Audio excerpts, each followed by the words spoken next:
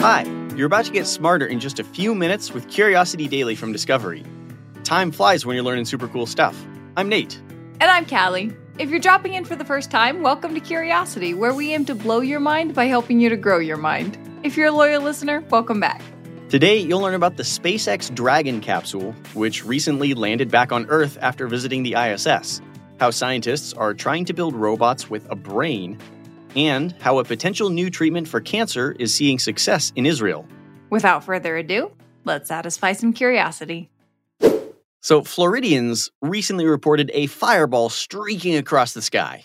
Was it a D&D campaign gone wrong? Was it a video game that got lost? Was it a UFO? Well, more like an IFO. Oh, okay. Well, that's boring, but identified flying object. All right, so what was it? It was the SpaceX Dragon capsule, the C-210 Endurance, coming home from the International Space Station after spending the past 5 months orbiting the planet. Okay, I take it back. That is not boring. That is awesome. Also, 5 months. That is a long time in space. 157 days to be exact. They conducted some 200 science experiments and tech demonstrations while they were up there, including experiments with heart muscle cells, a study on how liquids move under simulated lunar gravity, and an attempt to grow dwarf tomatoes called the Veg05 investigation. So, sounds like the kind of stuff you'd need to know if you wanted to, I don't know, live on Mars? Right? But while the experiments were pretty great, the coolest part of this mission had everything to do with the craft and the crew. The 4 members were... out of this world? Oh boy. That was astronomically bad, but... Thank you. But yes, they were out of this world. Mission Commander Nicole Mann became the first Native American woman in space, and Anna Kikina became the first Russian to catch a ride on a private American spacecraft. Dude, that is incredible. That's not even all. It was Mann, Kikina, and American pilot Josh Casada's first trip into space, and Japanese crew member Koichi Wakata became the only Japanese astronaut to log 5 trips to orbit, and he's lived a total of 505 days in space. And you mentioned that this was a private spacecraft. Right. The famous Dragon spacecraft is built by SpaceX and flown in partnership with NASA. It's really amazing. You can see videos of it all over the place. And right now, it's the only spacecraft that can carry such heavy loads back to Earth, including up to 7 passengers. It's also the first private spacecraft to shuttle people to the ISS. And this wasn't its first trip to the space station, right? Not even close. It's been there 34 times and counting. In fact, this was the Crew 5 mission, and the Crew 6 mission is already docked at the ISS. Were they there at the same time? Yes, the Crew 5 team spent their final week in space handing over the keys, as it were, to the Crew 6 team, who are planning on a 6-month stay. That is a lot of space time. It really is. And traveling close to 5 miles per second, they orbit the Earth every 90 minutes or so. Okay, so what's next? Kind of a lot. The partnership between NASA and SpaceX continues to develop, but there are other private spacecraft companies vying for contracts, including a little outfit called Boeing. I've heard of it. You have. Most people have. Their Starliner spacecraft has docked with the ISS in the past and is looking to schedule a manned mission sometime this year. Not to be outdone, SpaceX is working on a massive spacecraft they call the Starship, and they are designing for extended space travel. Okay, so maybe they'll be growing those dwarf tomatoes on Mars after all. That is the plan, although I wouldn't skip dinner just yet. The trip to the ISS might be one giant step, but a trip to Mars is one giant leap. You said my jokes were bad. Nate, the robots are coming. What? I have to go. Headed to my secret bunker. I don't have a secret bunker. What are you talking about? I mean, you don't need to go dive into your secret bunker just yet. I don't have one. This is actually an awesome story. Dr. Russell Brinkworth is an associate professor for autonomous systems at Flinders University, and he says he is developing robots that can interpret the data they intake. So they can understand what they're seeing? Basically, yes. Why am I not in my bunker? You know about, the Terminator, right? This is more like RoboCop. Really not much better. Okay, I guess you're right, but before you panic, let's talk about what's really going on here and why it's a big deal and really, really cool. Okay, I'm all ears. Dr. Brinkworth sees a problem with current robots or automated systems, and that is that they sort of just perform the same thing over and over. He uses the example of the car assembly line, which uses robotics to essentially build cars. Each robot performs the same motion over and over and over, which is great, but only in a controlled environment where everything happens the same way every time.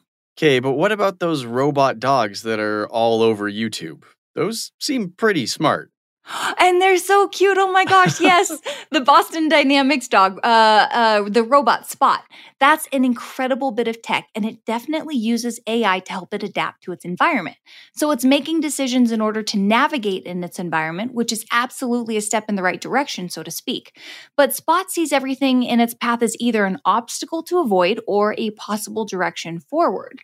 Dr. Brinkworth says that the robots will see an obstacle and understand that it's not just an obstacle, it's an Amazon delivery you've been expecting, or it's your Uncle Joey. That seems like a subtle difference. Yeah, okay. The difference is actually pretty huge. Imagine seeing the world as either a massive jumble of shapes versus seeing the world as it really is. Okay, yeah, that is a huge difference. But why do robots need to know who my hypothetical Uncle Joey is? Because current autonomous robots are only really good at navigating, but navigating is a very tiny part of the work humans could use help with. What else do we need them for?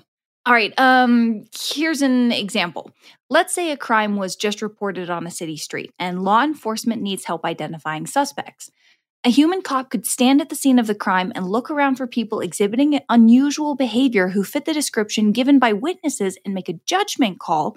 But an autonomous robot could observe the entire scene and sort through trillions of subtle changes, variables, and anomalies to give the officer a pretty precise list of possible subjects. Okay, so it's a narc bot? It's actually pretty cool, okay? The Boston Dynamics dog, Spot, is an amazing piece of tech, but it still needs a human to oversee it. Dr. Brinkworth sees a world where robots are given a set of tasks and they just get it done. I gotta say, I can't imagine a million uses for something like that. Oh, exactly. And he gave the example of counting koalas in the forest. Flinders University being in Australia. Yes, exactly. Conservationists can trudge through the forest and never get an accurate count because it actually turns out koalas are very hard to see, but an autonomous robot can spot subtle changes in landscape and identify all the koalas in the forest. Wow. Yeah, and one of the coolest things about the story, he modeled his robot cameras on the biology of insects. What? Yeah, he said he studied how insects like dragonflies viewed and understood their surroundings and reverse engineered a robot that can understand the world it's seeing. Oh man, I can't wait to use this thing to read a Where's Waldo book. It's going to find him so fast. Oh my gosh, those I Spy books, this is going to be great. Israeli scientists think they've found a way to stop secondary cancers in their tracks. That's incredible. I mean, I knew cancer research has been making huge strides in the past few years, but what is secondary cancer? Those are the cancers that spread from the primary site to other parts of the body. When a cancer metastasizes, a word we've all come to fear, secondary cancer is spreading to other organs. That's not good. So, how did scientists stop it? To understand that, let's talk a little bit about how cancer spreads in the first place. So solid tumors, this is a bit of an awkward name, but it's fine, are what they call all cancers except for blood cancers or those of the bone marrow or lymph nodes. In these solid tumors, cells develop something called invadipodia, little feet-shaped structures that stick out of the tumor.